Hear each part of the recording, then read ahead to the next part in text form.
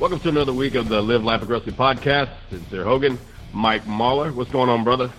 I'm doing good, man. We've got another good week here of guests to round out January, and then we've got just blasting through in February. So we're going really strong in these first 3 months of the year, which is one thing I always tell people: crush it the first 3 months of the year, and you build up so much momentum to keep pushing forward all the way through.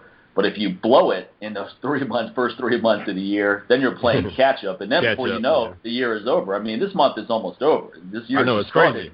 Yeah, the year just started, and now January is going to be over in a few days. And believe me, the next 10, 11 months are going to go fast too. I think this is why a lot of people's years get ahead of them. They just lose that traction, and then they wonder what happened. Yeah, I think one of the issues. Year come and gone. I think one of the issues is people start working from that very day, whatever day it is, they decide they want to start thinking about what they're going to be doing instead of working from the end backwards. So instead of going from like December of 2014 and working your way back, I think that's where they kind of mess up by not doing that. So, and next thing you know, the year is caught them by surprise and like, bye-bye, it's 2015, bitch. This is what happened. That's a good. Exactly. I just watched Breaking Bad, so now I got Jesse syndrome. Now everything's bitch for me this week. That's a good segue for our guest. We've got Kent Pumpa on today, and I worked with Kent in Australia last year. He was a very gracious host for some courses I did in Sydney. And one thing that struck me about Kent also is that he's a very sharp businessman. And you don't meet a lot of people in our line of work, the fitness business, who really understand the business side of things extremely well. And as Kent explained his business model to me and how he franchises out his boot camps and gets a lot of trainers plugged in all over Australia and even other parts of the world, I realized he would be a great guest again on our show. Kent, how you doing today, buddy? Hey, good boys. How are you? Good, man. Good, man. Pleasure to have you.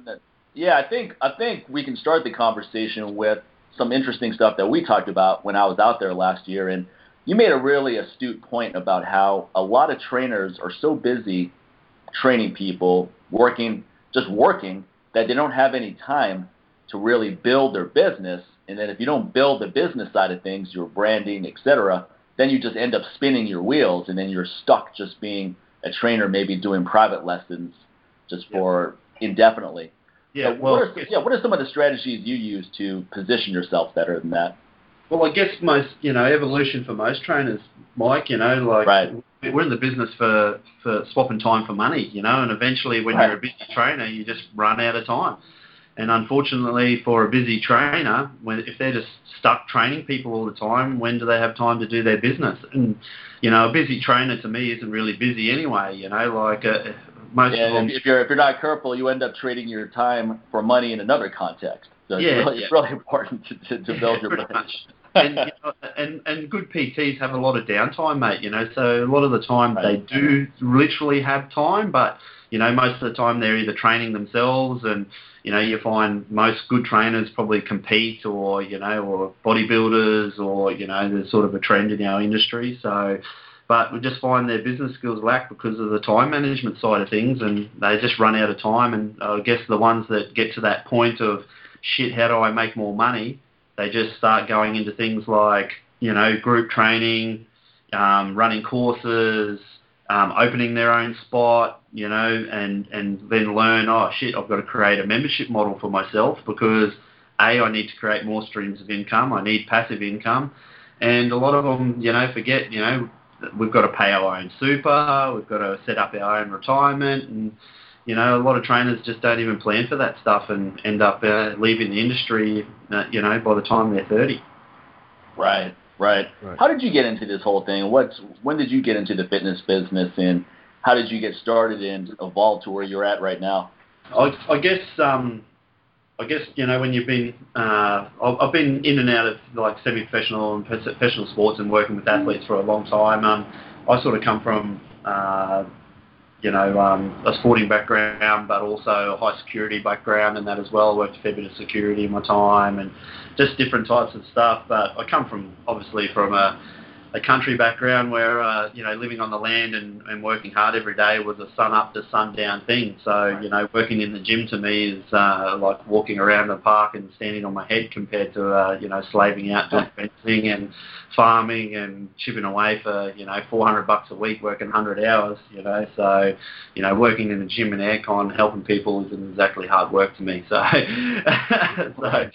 if you bring that same sort of work ethic into anything, it's not really hard to be successful if you have a good work ethic, So I think that's one thing about the world, if you just work harder than the next guy, you're always going to get ahead. So just bring that same work ethic into the gym and that's I just was one of those good trainers, and I surrounded myself with some pretty good guys when I first started. But when I first started, I was working with commercial gyms and had a couple of really good mentors and stuff like that. And obviously, like all of us, we learn from our mistakes. And good businessmen are fairly ruthless. And you end up working and making them money and never making any for yourself. So I just learnt, and I guess sometimes I learnt the hard way. And then from that, I just learnt I needed to create something for myself. So eventually I started working for Boot Camps Australia. It was founded by a guy, Corey Gibson,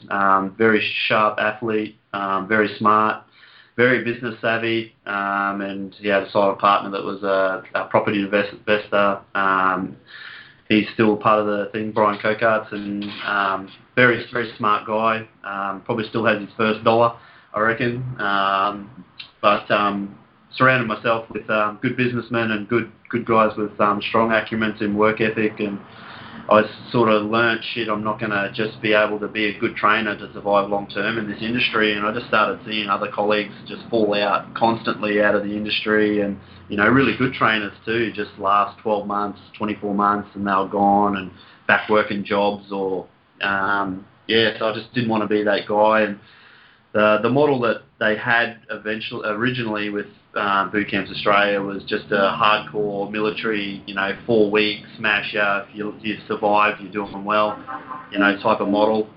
Yeah, sort of from there, I just saw the potential that it had, and I changed the whole model. So I ended up becoming a shareholder, and then eventually I just bought the company up and changed the whole system. So from there, just created streams of income, different programs, different products, and started working smarter.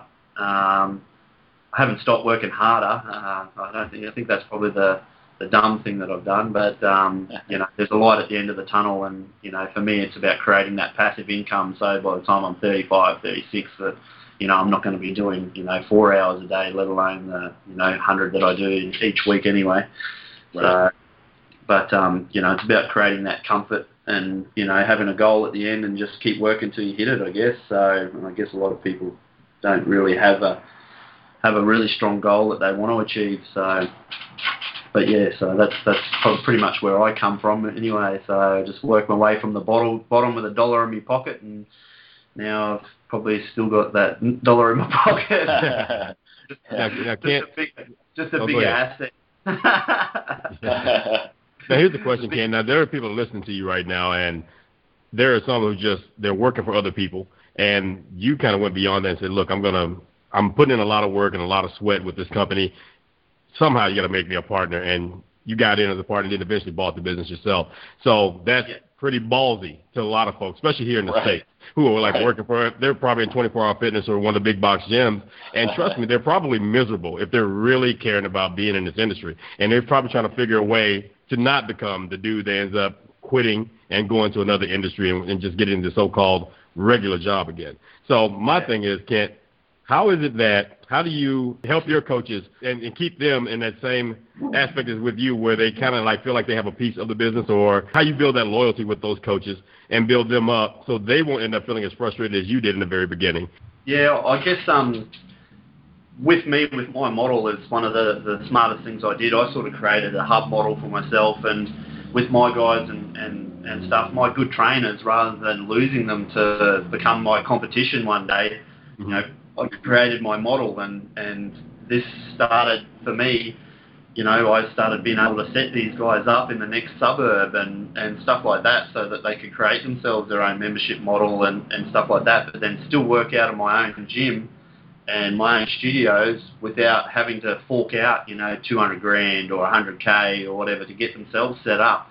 I guess it just depends on your mindset. A lot of these guys pay, $250, $350 a week rent or whatever to work out of a commercial gym. But if you went in with the mindset of, hey, I pay $350 and I actually own this commercial gym, I pay $350 and I actually own this commercial gym, you can still create the same model. You can still create a team of trainers under yourself and create a passive income, but, at the same time, you just got to be sales savvy and, you've got to drive members, and you've got to feed them work and you've got to, obviously create your business and make it stable. And, a lot of people they get frustrated. With me, my frustration didn't make me work less or despise, my boss because he's making all the money. It drove me to make me, not replaceable because, at one stage I did step away from the company and, every 12 months I was doubling their business. So when I left, what do you think happened? They couldn't replace me because I worked in that company like it was my own, so I became replaceable. And so, they wanted me back and they offered me shares. And, from there, that gave me the momentum to come back stronger and realise, what is it that I was doing or the perception of what I had that made the company grow so fast and was just my passion around it. And when you're passionate about things, you sort of drive the same type of trainers and the same type of people around yourselves. And, I just had a dream and I sold it well, So, my dream wasn't just me being successful. It was creating successful people, a successful team, and set them up under the same model and not lose them, but set up a model that was affordable for these guys to make money. My model is really affordable. It's like $421 a month to just like small setup and stuff like that. But, it's a flat fee. I don't charge extra for education. My ongoing training's free. They get a website, custom Facebook, custom marketing. I've got an in-house graphic designer. I've got programs, products. You name it. There's not much that I don't have that these guys can just plug in, away they go with their business, and they can spend time running their business, not working on their business. And without putting, like over 3 years, it's probably under 15, maybe 16K that someone would give me to be a part of my business model. And if they were good enough and smart enough, they should be making well over, the average PT could be making, gone from 30K to 50K a year to making 150K a year. And when you go from making 150K, life changes, You start investing and, maybe buy a house and start getting into property. And, so for me, it's about creating, a stable income for this industry and not just, about me being wealthy because, wealth's, what you share as well. So, if you can create successful people, I think it makes you even more successful rather than just, sitting back and me getting rich. I'd rather have rich friends rather than me be rich and my friends bloody bleed me dry. Right. You don't have anyone to hang out with because no one can do anything. It's like, hey, you guys want to go on this vacation? Nah, can't afford it. Want to go to this show? Nope, can't afford it. You got to help other people become successful so you're not alone every weekend. No, Kid, one thing I like about your program is you actually give someone a pathway so they can actually get into something and create success, as you mentioned. And I think that's one of the problems with a lot of certifications in general is that there's a lot of great courses, but what do you do after it's over? There isn't really that support system in place to give you that avenue. And then it basically becomes you actually have to have that business savvy going in. So you see the opportunities on your own, you create it, and so forth. But most people are going to be casualties, like you mentioned, from that. They're going to come out of a course like that, all guns blazing, they're ready to take charge, and then they realize what an uphill battle it's going to be, and after a year or two, they just lose that traction and fall off. What do you think a lot of certifications should be doing to get more people successful so they retain people for a longer period? So obviously with certifications, like everyone sort of uses it to, inject cash and share their knowledge and stuff like that, which is great. But what about for the students that, do these certifications? How do they turn that into money? It's like, I've got this piece of paper, awesome, I'm awesome. but no one knows I'm awesome. And they're stuck in the same problem again. Because I've seen, loads of personal trainers that have all these, certifications and these pieces of papers, and I wouldn't pay $10, but then you've got ones that do have these certifications that are bloody awesome, and you don't know where to find them because they're one of those good trainers that wouldn't even know how to promote themselves. And I think a lot of providers and stuff, need to learn that, these people are paying for their knowledge and their expertise, and, want to become an expert too. And obviously, we can't, we're not always going to be able to be the next Mike Mauler or, next Steve Cotter or next, Olympic world champ or whatever, but, we still want to be known to, at least know the credentials to be a good coach and drive income from it. So, it's important that, I guess, providers start, being able to show, where to find these guys, or, devise products or programs, or even just simple marketing by, location finders on their websites, or just really simple stuff that just, they're not spending the money to drive their business. And,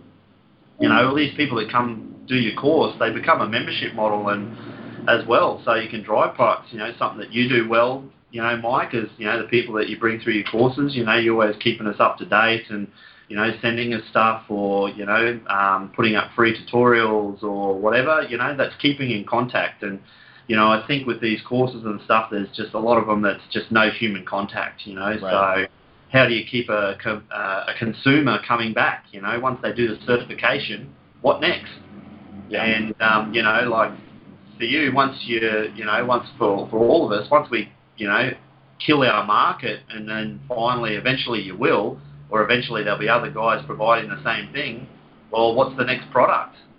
And if consumers all fall off, well, then you've got to remarket yourself and remarket the new product or whatever. And if you kept in contact with those people and kept them loyal and stuff like that, you've already got a great business model. And it's like anything, your database, to me, is worth more than anything. So, that's how we drive. Any membership model in any gym will drive from devising new contacts and keeping in contact with people. So, that's the successful key to any businessman that's in sales anyway, is keeping the consumer there and connecting to new people. If we stop connecting to new people, we stop being able to grow.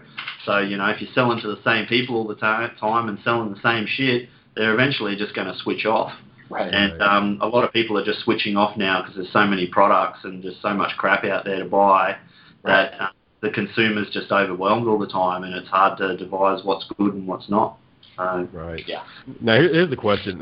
Kent, I've had fit camps in the past before, and I moved more to a small group training model, and I've noticed from your boot camps, you have quite a few members. How do you maintain member integrity with a larger group, especially, and how do you drive that home with your coaches as well when they have big classes and they have more than, say, 10, 20 people in there, if that is the case?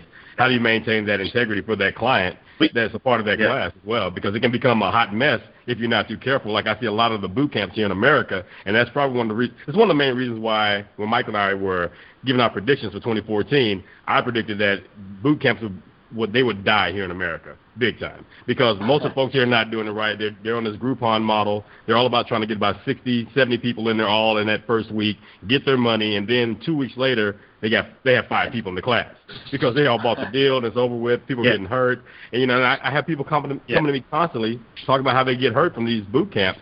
And they were like, wow, this is so much different, this small group training. So how do you maintain that member integrity? Well, for me, it's the ongoing education that I provide to my guys is my biggest thing. I like repetition's the mother of all skill.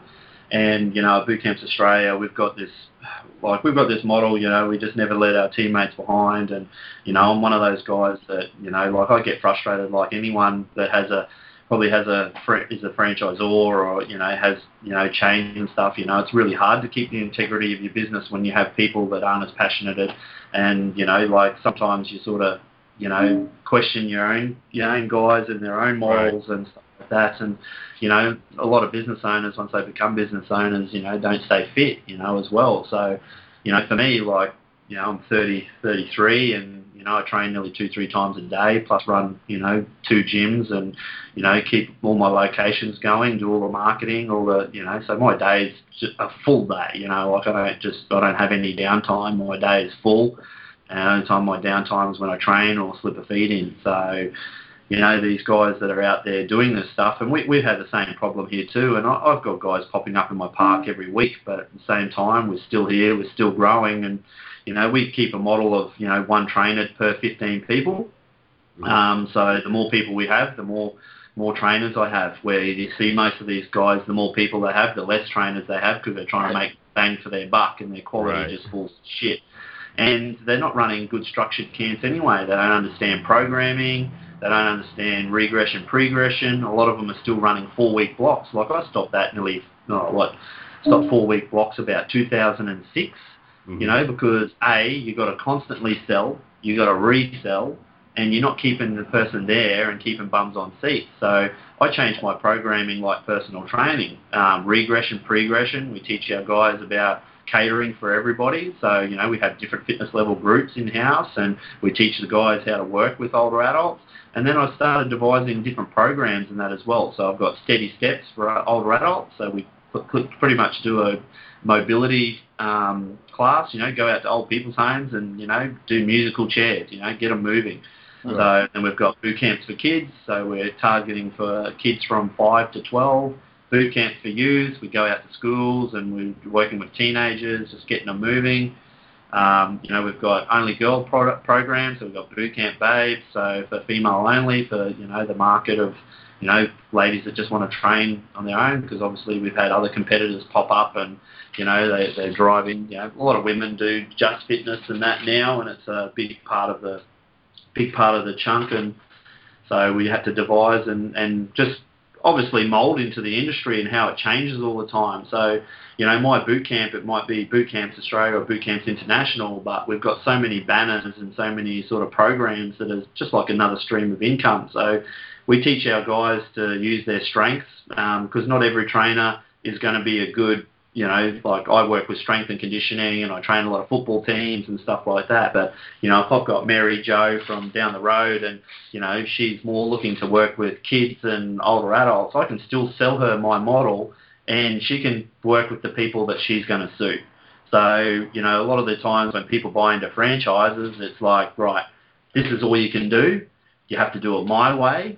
And you can't be a PT, like it sort of takes, the point of you being a personal trainer is to be able to cater for people and get them results. So I just made my business model about results and about catering for everybody, and I've even seen, the military guys and, all these guys with different types of things, their fault is that they've only got one stream of income, they're not catering for everyone. And then I see them, changing their model anyway to compete, and then eventually it's too late, so, for me, I just add another program and it's another stream of income. So, it's like anything. I've got 5 things going, and if one dies, I've still got 4 running and I can start another one and just, create a comfortable model where, if, one stream dies, I've at least created something else. So for me, that's my biggest thing, is setting up programs for my guys. And a lot of these programs doesn't even have to change. Regressing and pregressing people in exercise. A squat's still a squat.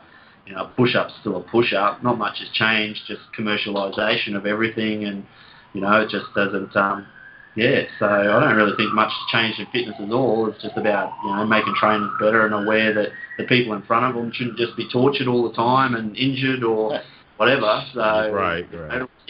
We all know we have to train hard to get results. If anyone told you that it's fucking just taking it easy and sitting on the park and you're going to look sexy and be skinny and be massive, you're dreaming, But, sitting down, you'll be massive in another way if you're just sitting down doing nothing. You can be active, if anything, instead of massive. I like that one, active. Marketing and that, a lot of the times is pissing in people's pocket, be sexy in 12 weeks and they come in and think they're going to walk, suck shakes and be beautiful in 12 weeks, and then they find out, it's about hard work and consistency and repetition and, general health and that as well. So, yeah, that's the one main thing that I created in my program that a lot of trainers just don't think about, and a lot of good trainers know that, that people stay with them. Some of my clients, even from when I first started, still keep in contact with me from 2000 and when I kicked off 2004, I think I started in the industry, and I still have people connecting with me and ask me for programs and nutrition and stuff like that. So I even have a client over, and one of my first trainers that started with me, still gets me to write programs for her clients over in Ireland. She was in Ireland now or something, and I'm still writing programs for her. And, so I guess, it's just about, just making these guys more aware of, what they actually want to do and what they're doing. Because if you're going to have a niche, you have to be the best, to have a niche and make money from it, and just, if you want to be the best successful CrossFitter, you got to be the best. If you want to be the best Olympic lifting coach and, best Olympic lifter in the world, you've got to be the best, like your reputation and results as well. So, that's all well and good if you can create that niche, but one day, if people stop doing that in fitness, so if you look at the evolution of CrossFit coming into the industry, gymnastic centers have finally got people back in them, weightlifting clubs and coaches finally are making money. Like, they never used to make money. We used to just do it, and, we never used to make any money from it. So, in, even kettlebells and that's sort of come mainstream and that now, because we have to, people have to use them in the comps and stuff. So, right. Commercialization can help things and really help drive money for it, but then it can also destroy it by the quality and stuff as well. And right.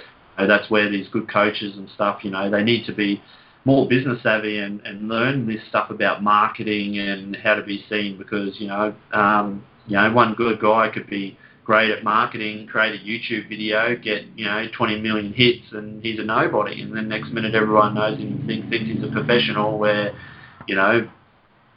someone like yourself, Mike, or myself, for boot camps or whatever, if we're not seen or we're not found, we're what's going to drive our business if people don't know what our vision is, or how to find us. So, and that's the simple stuff about marketing that people don't understand. Anyone can become famous now because of Instagram or YouTube or Facebook or whatever. So, if people think, it's not a big part of marketing now, they're an idiot. So, right. You bring up a good point about you have to have a niche and be the best in that. I think the mistake a lot of trainers make is they just become someone who teaches someone else's stuff. So they'll say, I'm a Czech practitioner, so come to me to learn this, or I'm an RKC, come to me to learn this. And it's like, okay, well, what are you teaching that distinguishes you from everyone else in your area or anyone else that's just in your world? So I mean, you have to have, exactly. You have to have your own system, your own style of doing stuff where people are going, I like that, I want to learn that, as opposed to someone who is just generic. Yeah, generic is the kiss of death. I think trainers that are just really generic businesses, generic message, generic website, generic personality, right, exactly. They got the polo shirt on, and the sweatpants, polo shirt tucked in. It's like, dude, are you gonna train me, or are you gonna sell me some auto parts? I mean, what are we doing here? and that's true, because a lot of these guys don't know how to do it, and they're paying other people to do it, and these other people are trying to tell them how to sell their dream, and okay, we're going to give you a cheap ass WordPress website, and it's not going to have any functionality to it, or and stuff like that. Like, I just spent I think it cost me nearly $13,000 just for my new website and stuff like that, and it's got a massive back end where I can load videos and tutorials and have instant uploads for my guys. So I've gone full paperless, So, anything that I create or any workshops that I do, I can just upload it straight in the back end, and, everyone's got it instantly. Where before I couldn't replicate myself. I had to fly around Australia. I was in the air nearly every week and felt like I was killing myself, and I wasn't getting much family time, or and I was just constantly working and then trying to do all the business stuff on the back end of it to keep creating it. I had to find a better way to do it, and with the way technology is today, it's just it's fantastic. It can make your life so much easier if you just take the time to keep up with it. And, even my own guys, I have to press them to, upload their own tutorials or their own, videos, set up their own YouTube page, and link it to your sites and, make sure you're tagging things and make sure you're actually writing good paragraphs so that SEOs pick it up and, just real simple stuff that just, the average person just doesn't understand or don't know because they don't surround themselves with professionals. And, I'm constantly surrounding myself with the best and the best coaches and, it doesn't mean that I'm going to be the best athlete or whatever, but I've got a good understanding of what works for my clients, because I learn from everyone and I let my confidence ride me and not my ego.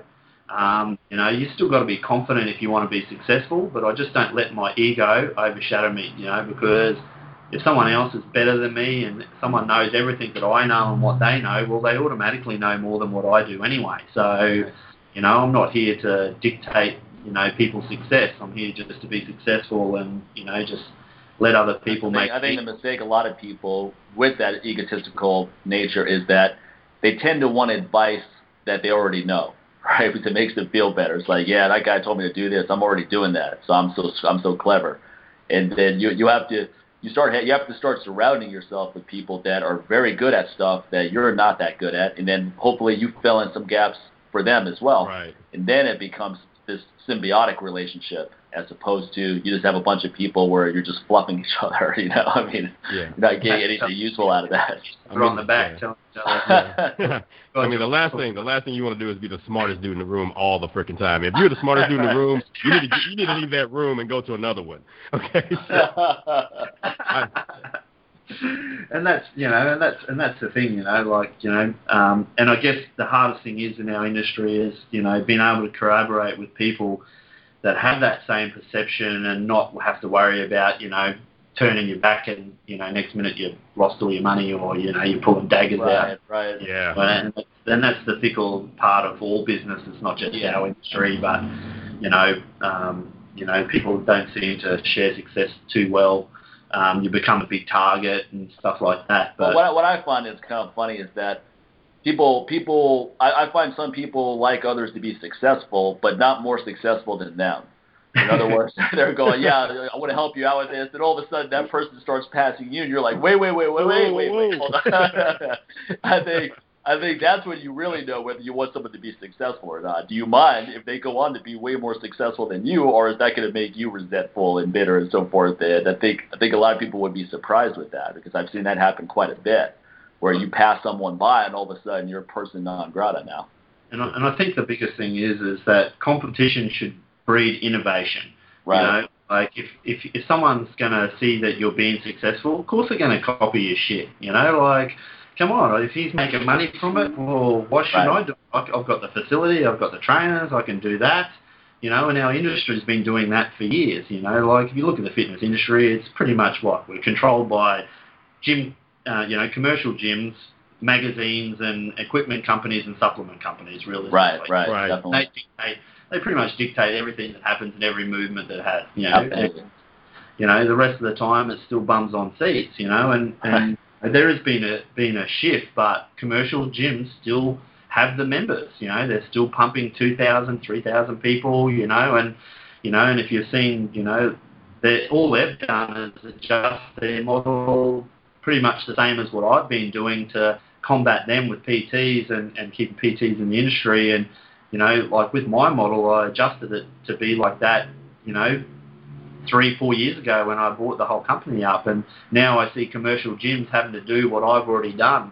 They're putting. I think it brings up a good point, though. You bring up a good point in the sense that somebody could, like for example, there's a gym in my neighborhood that I go to a couple times a week just to get out of the house, get away from my home gym. It costs $12 a month, right? It's cheap. And it's a very basic gym. But how do you compete with a place where it's $12 a month? Because the average person's always going to look at the lowest common denominator. So they're going to say, why should I pay maybe $100 a month or more, or go to these personalized courses when I can just go around the corner and spend $10 to go to the local gym in town? The problem is though, Mike, if you're paying $12 a month, how many members does that guy have to drive into his gym though to stay open? Yeah, well, I mean, their goal is they want to get as many people signed up and as few people coming is the only way that business model is going to work, because if you're only charging $12 a month, you need thousands of people that never show up ever. And when you charge that low, I think there's going to be a lot of people who say, okay, $10 a month, I'm definitely going to go. And then they see it on their credit card statement each month, but it's not worth the hassle of calling up and canceling, because they still think, maybe I'll go next week, or maybe I'll go next month. And so I think that's what they're betting on, because I agree. I wonder the same thing. How do you stay in business? And that's the only answer. I've got the same problem here in Australia. We're getting flooded by 24-hour gyms, these box models that are set up for businessmen driving business. Right. And they're saturating the whole market. They're price warring.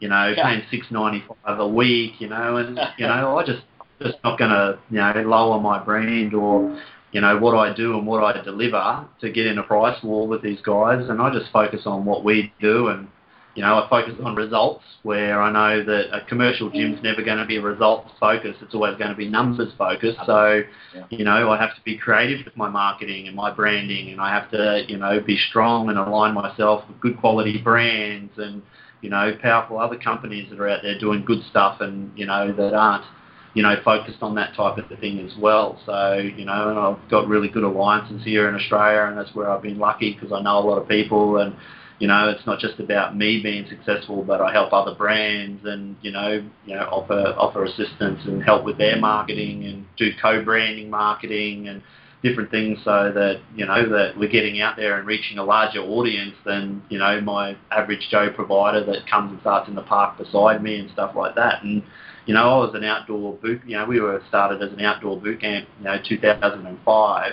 And now we have, my boot camps run out of studios, fight centres, outdoors. I've had, 5 or 6 guys build up their outdoor camps and go into studios this past year, and we're running out of a 1,200 square metre facility here at Haberfield in Sydney, so, not many average boot camps are rocking, 500, 600 or 700 members. They're still outdoors in a park rocking 20, maybe 30, a really good one, maybe 100. Where, for me, I've taught these guys, you start as a boot camp, becomes a membership model drives income and cash flow, and then cash flow creates whatever you want.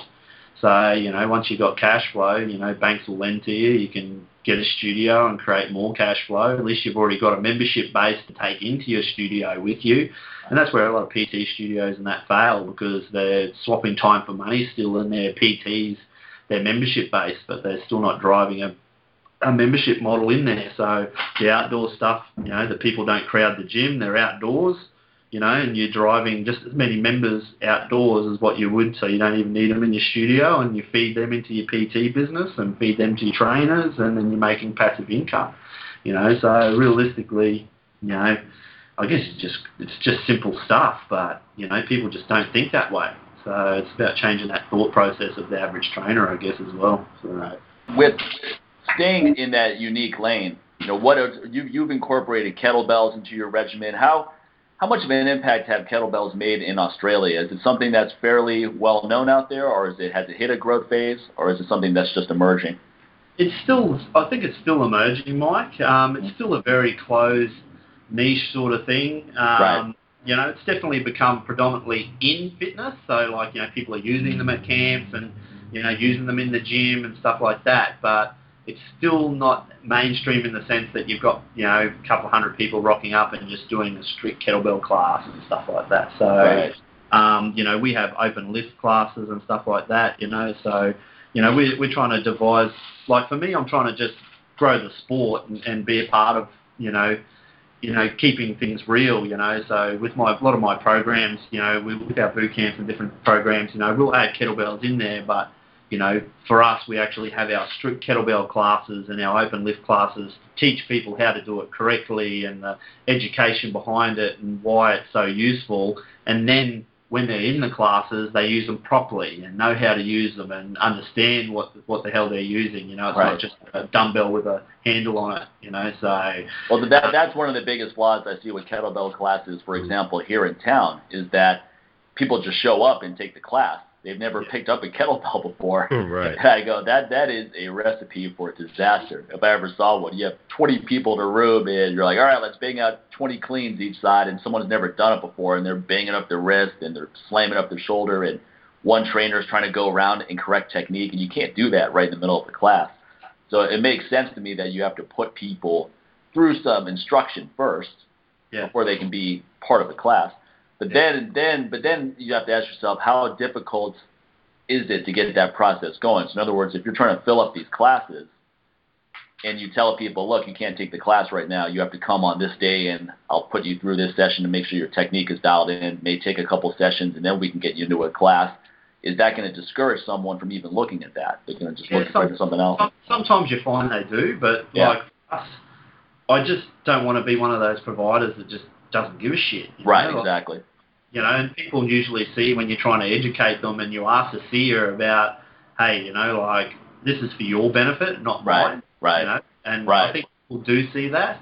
But at the same time, you know, you're competing with old mate down the road that's trying to just get him into his classes and just pumping out Injuryville, you know. So, you know, and that's the same with, I guess, you know. Because some people are kind of silly. They're like, I just want to work out. Okay, I don't need all this technique. You know, it's kind of like, come on, man. You don't know what you're doing. It's not going to be a very good workout. It's not going to last long. Hey, man, I just want to drive. I don't want to take driver's education. Yeah, exactly. So, I'm 13. I got keys. I can reach the pedal. Let's just go.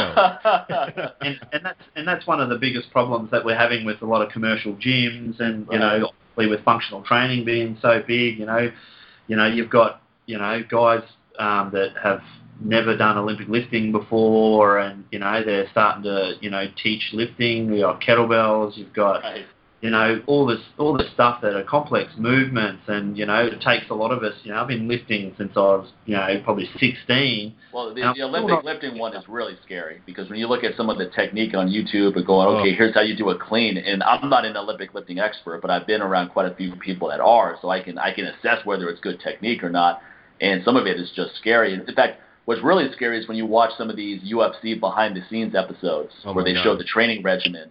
Sometimes it's good stuff. Like George St. Pierre has a really good trainer, I think, who's actually one of Charles Poliquin's colleagues.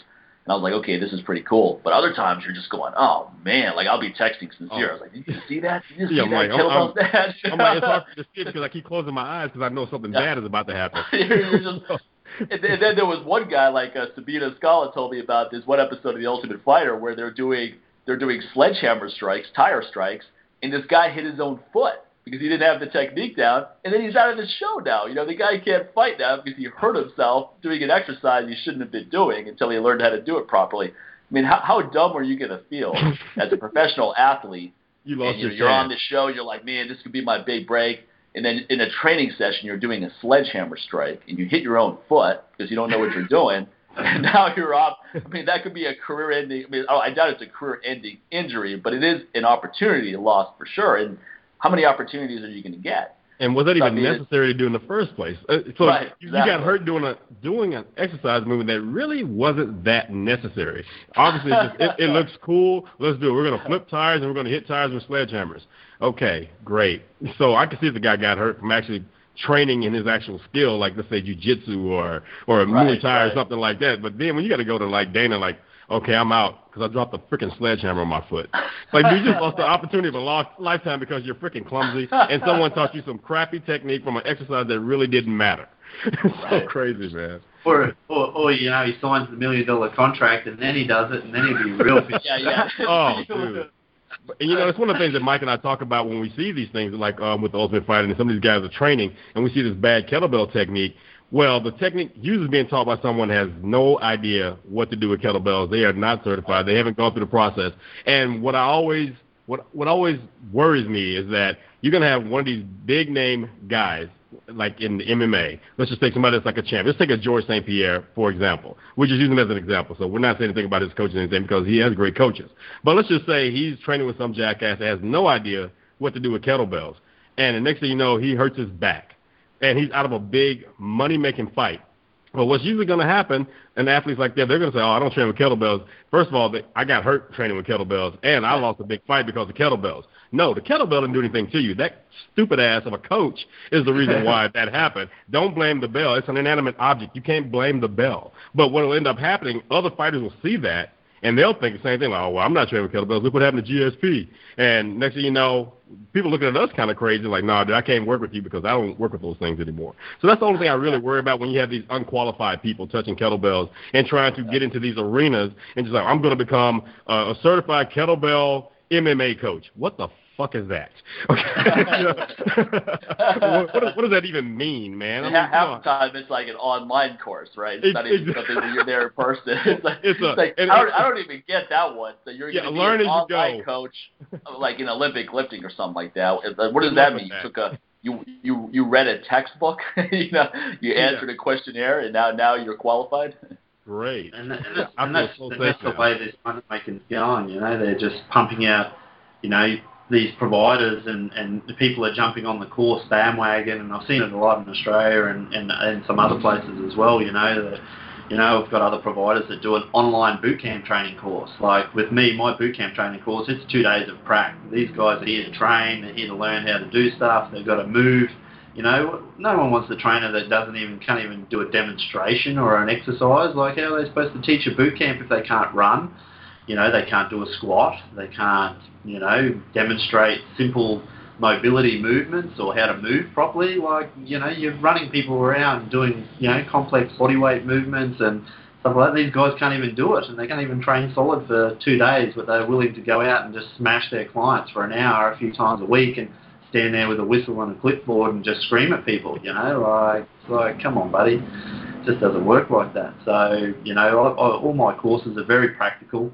I always work with adult learning with most of my courses and stuff like that. So it's, do, see, visual and read, so, the guys are doing their theory, but they also practice it, they preach it, they have to talk it, and walk as well. So, I just think that, people are just worrying about making money too much in our industry, and I think, our industry is in a fucking crisis, like realistically, right. It's not getting any better. All I've seen, like, people go, like there's so much education out there and stuff like that.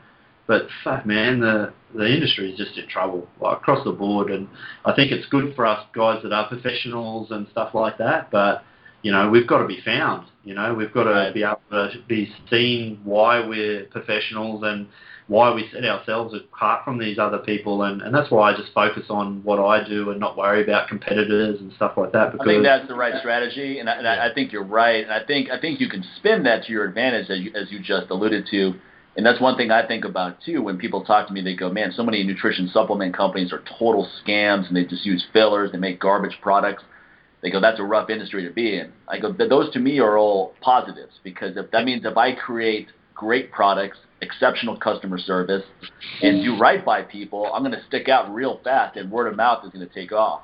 And same thing with the training. So if 9 out of 10 people suck, great. Be that one guy who doesn't suck, or that one lady who does it, and you're going to do just fine. And then, and because the guys that are like that, Mike, they're the ones that are going to be worth the money soon, like. Right. People go, how do you charge what you charge? And it's like, well, I'm worth it. You can go pay, what I can deliver, or you can go and see one of these, guys that have just done an 8-week course, never trained in their life, probably going to torture you because they think loading up 400 kilos on the leg press and making you do like that, and because you pulled up sore, you've got results. Right. Well, that's the other point too, is $10 a month, people go, that's a great deal. But is it a good deal if you don't get any results at all? So if you're paying $10 a month for 3 years and you look exactly the same after those 3 years, was it a good deal still? It's like, what if you paid 8 times as much, but you got incredible results? So I think sometimes, like, I always have this argument with my father, who's an economist, right? So he's always looking at value and so forth. So he goes, one restaurant is cheaper. He's like, oh, let's go to that restaurant. I go, yeah, but if it's a crappy meal, Dad, it's not a good deal, all right? Because if I pay 3 times as much and I enjoy the meal and it's actually healthy and I feel good, that's a better deal than paying 3 times less. but now I've got gut distress because I just ate a crappy meal. You know, so sometimes we have to remember what actually is get what a you good pay deal. for. Yeah, exactly. You get what you pay for, man. That comes from just, I guess, the way that society is and stuff. And, you know, a lot of people eat because of their wallet, you know, like, rather than, you know, so, I want everything on the dollar menu. Okay, it's 20 items. So that's what people have to realize. It costs $1. You know, how good is it going to be if it costs How great $1? is that burger if it costs $1? You go to McDonald's, it costs $1. Now, when I was a kid, you know, back in the 80s, it cost $3 or so. How can it be 3 times cheaper now? You know? Like what happened to that quarter pounder? How did that quarter pounder end up on the dollar menu? What happened here? I remember the quarter pounder was like, I mean, if you got a quarter pounder, you were balling that week. If your mom said, okay, all right, this week, you know what, you did well in school, your report card looked good, I'm going to buy you a quarter pounder. Dude, that was a big thing. Now, you can buy like 5 quarter pounders for $5 or something like that. Like, what the hell? Yeah, you give a homeless guy $5, he's set for the week. Exactly. He's like, I'm good. like a buffet in this bitch today, man. I mean, I think sometimes people think about. I mean, it's smart to be price conscious, of course, but you take it to an extreme. You got to think. You got to use your head too sometimes. You know, how good is it going to be if that taco is 59 cents? You know, how good is that protein bar going to be if it's 39 cents at the dollar store? I mean, if you're in Vegas and that hooker is only $25, you might want to keep walking. You may want to keep walking, buddy. Yeah, we saw a lot of $25 hookers at the Rio where Cicero was. Yeah, it was a big difference between those $25 hookers at the Rio and those astronomical hookers at the Cosmopolitan.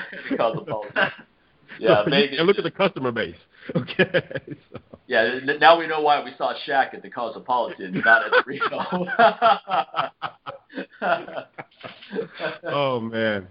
So Kent, man, I know you pressed for time, man, and before we head out, and we got to get you back on because there's a lot of other things that we could definitely talk about here, and I think a lot of the information you provided, a lot of coaches right now need to hear this stuff, especially after this month. It's January now, so of course a lot of these coaches, they had a good run this month because everybody, you know, all the New Year's resolutionaries were here. But now when we get to February and March, you're gonna start seeing that drop off, and that's when a lot of these guys and ladies are gonna be like, okay, why am I doing this again? What happened to everyone? So I think definitely have to get you back on here, man, as soon as possible, and just talk about some more aspects of just the business and shake some people up a little bit here so they can kind of get over the stuff that they're accepting in this industry right now. And it's just funny, one last thing, when you guys were talking about just like how the big box gyms, they have, you know, just there's only like so many people directing the course of this industry, where it's the fitness equipment, there's the supplement companies, there are, you know, the big box gyms and things like that. Now, isn't it funny that even in our industry, it's a reflection of our societies as well? You got this small group of people dictating the masses, and all the masses don't realize they even have the power to change what this little small group of people are able to do to them. So crazy about that, man. It just made me think when you guys brought that up, and I thought that was just odd. When you walk into one of those gyms and there's only probably 1% of them actually getting results, and they're probably the ones that are actually working with PTs, and everyone else is just left to their demise. Right. You know, what's it saying? You know, like, there's one thing that I always told myself with my business, I want to be a part of the cure, you know, not the cause. You know, so it's like, you know, we're all part of this big cause, you know, we're here to get people fit. It's bullshit. We're just taking people's money and keeping bums on seats so we all can pay our mortgages and stuff like that. But are we actually fucking making a difference? People are still fat. People are still overweight. People are still unexercising. What, you know, like 8, 9, 10% of the population do health and fitness. You know, like, doesn't really show that, you know, the amount of education and the amount of shit that's thrown in our faces. That's the crazy disconnect, is that there's more information now on nutrition supplementation, training, health, you name it, than ever in the history of the human race. Yet people are unhealthier on a much larger scale than ever. Like Sincere and I were talking about, there weren't any obese kids when I was in high school, the late 80s, early 90s. And now there's barely any thin kids rather, in high school. So it's reached epidemic proportions. So there's definitely a disconnect, no doubt about it. You know, and that's the thing. You know, how do we change that if no one's going to change it? And you know, the people that are dictating it, they don't want it to change because they're the ones making all the money. And us guys that are forced out of the industry by commercial giants pretty much squeezing us out by, popping up these big fees and, just slamming our industry and over, it's just, people per population and stuff like that. Now there's nearly a gym on every corner, but, now they're all fighting market share and, price warring and, but, the only people that are really losing out is the providers by these good coaches and good training people that actually do give a shit, just can't survive in the industry because, there's no place for us. So, but at the end of the day, one day I think it'll change. One day. One day. Well, I think your attitude is healthy in the sense that you're focused on what you're doing. You can't worry about every variable out there. You can't worry about what the competition is doing. You can't worry about the low standards. What you can do is focus on setting high standards, putting out a very high quality message, and having integrity with that. And then that's how you make your difference. And then if enough people start doing that, that's when things start pulling in the right direction. So I think that's the healthy way to look at it. A lot of trainers I talk to get really frustrated. They go, look at all these people with crappy trainers with teaching crappy technique and so forth. They're doing so well. I go, yeah, I can understand why that's irritating, but what are you doing about it? Well, yeah, what are you doing about it? What are you doing about it? And, it's just funny. I just thought, we were talking about teaching kettlebells and helping people out with this. And when you look at some people who have bad technique as far as their coaching, I had a CrossFit gym reach out to me recently, and I've always said this. I always hear it all the time. Someone will see something, they're like, oh my God, we start becoming these snobs in certain aspects. So if you're in the kettlebell, you become a kettlebell snob. If you're a CrossFit, you become a CrossFit snob. If you're into Olympic lifting, you become an Olympic lifting snob. It's like, oh my God. So then you have a lot of people in the kettlebell world who, when they see this, if they see someone in CrossFit and their technique's not that great with kettlebells, they're like, oh my God, look how they're lifting that bell. Well, instead of bitching and complaining on Facebook and having that attaboy follow me attitude, why don't you reach out to that CrossFit box and offer your services to come in and teach those guys? Exactly. I mean, dude, let me tell you, the box that I taught this course at, they were so appreciative. These guys, pretty much, their main focus is actually more about strongmen competing competitions and powerlifting competitions. And, they have some of their students and some of their members who are competing for the CrossFit Games. But let's face it, at the end of the day, especially in the games, that kettlebell is going to pop up in the games. And most times they don't know when it's going to happen. Well, the thing is, just a little bit of technique they learn just from the things that we've been taught and things that we teach can really make the difference in that one event and probably can help them get more points than the average CrossFit person that didn't do that. So better yet, it's just better. How about offer your services and help them with their technique? And guess what? While you're there, you might learn some things. I mean, I'm watching these guys doing strongman training, and pretty much the only real strongman competitor I've ever been around is Mark Phillippe. Yeah, and I don't live in Vegas, and that was just like for a weekend, but trust me, it intrigued me. But my thing is I'm learning from these guys, so guess what? If I ever even think about wanting to train like that seriously, not to compete, but to do that seriously, I can always go back to that gym because now we have a relationship. So we have a relationship with these guys now. And another thing, one thing about Mike and myself, whenever we do courses, a lot of times we do our courses at CrossFit gyms, which we know whenever people in the kettlebell world see them like, why are you working with those guys? Why not? Okay, where's your gym? Are you offering your gym for us? You going to host us? Are you going to help us promote it? Because one thing about it, they have that culture and they'll promote it. If they bring someone like Mike or myself in, they're going all out to promote it amongst their members. How many people do that with their regular gyms or they call themselves kettlebell gyms, but then they want to bring you in and they're not actually promoting to their members and bringing their members there. You're doing all the work. So that's the part I tell them, you know what? You shut the hell up. So this is, know your role and shut your mouth, like The Rock says. So, yeah. I think some people have these kind of disrespectful attitudes as well. Like I've talked to people who mention, they'll be like, okay, I do this system, and then a bunch of people are like, oh, that stuff's a bunch of garbage. You don't know what you're doing. It's like, come on, man. You can't be more diplomatic than that. Try to at least put an olive branch out and say, look, here's how our system is different. Here's what we think the pros and cons are, rather than just putting someone in a defensive position immediately. I mean, I've taught with people in a CrossFit gym before. I taught with a guy in a CrossFit gym one time that we're in a CrossFit gym, and he's talking about how he doesn't like CrossFit. I was like, dude.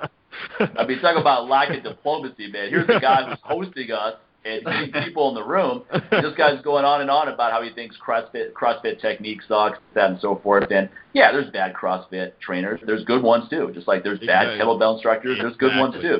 There's good Olympic lifting people, bad ones. So it's kind of silly to just make this sweeping generalization. But especially when you're actually in one with that audience. Funny. That's funny. At the end of the day, the person that loses in these arguments is not the two jackasses who are going back and forth about who's got the better system. It's that person, that layman, that person that wants to live a healthier life. While you two are bitching, that's not the problem, whether your system is better than the other person. It's the other system that's happening outside that gym that's keeping people obese and hooked on a dollar menu that we were talking about. Get involved in all these silly arguments. They don't get involved. They don't follow kettlebell wars on forums or, most people, they have other things to do in their lives. So they just want to say, hey, look, am I going to feel better? Am I going to look better? Am I going to be healthier? Is it going to help me have more energy for my family, et cetera, and so forth? Exactly. Those are the questions they have, not what are the 10 different school of thoughts in kettlebell training? So which way is the only way? The only way is to get healthier. How about that? Now, but you can't sell that. You don't want to sell it. You can't market that because you're too stupid. You're too caught up in all the BS. So you're not creative enough to sell being healthier. Ken, where can people find more information about your facilities and your boot camp programs and what you're into these days? Yep. So they can either follow me just pretty much Boot Camps Australia, www.bootcampsaustralia.com, or they can follow I've just launched my new blog on my new website, so www.bootcampsinternational.com. Right. You have gyms around the world too, right? South Africa, parts of Asia, etc. So I've just reached out and we've got South Africa and the UK. I'm just in negotiations, hopefully, with someone in France.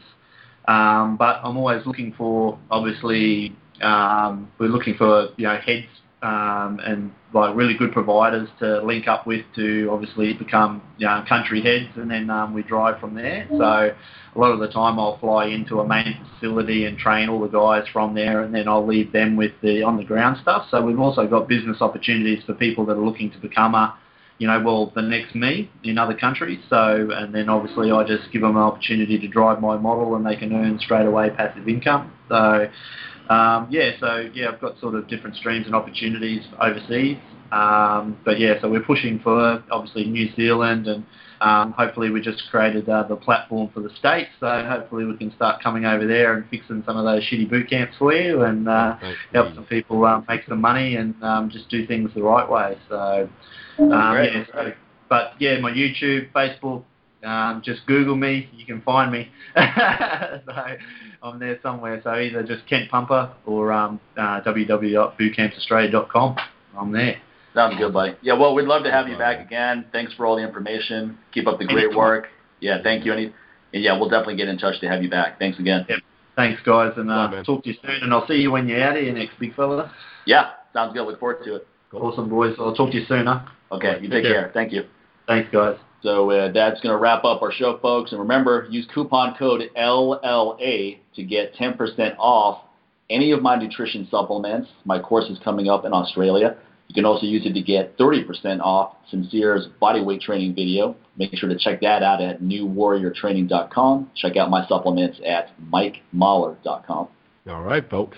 So keep those ratings and reviews coming on iTunes and Stitcher. And other than that, we'll see each and every one of you on the next show. Thanks a lot, everybody. Take care. Take care.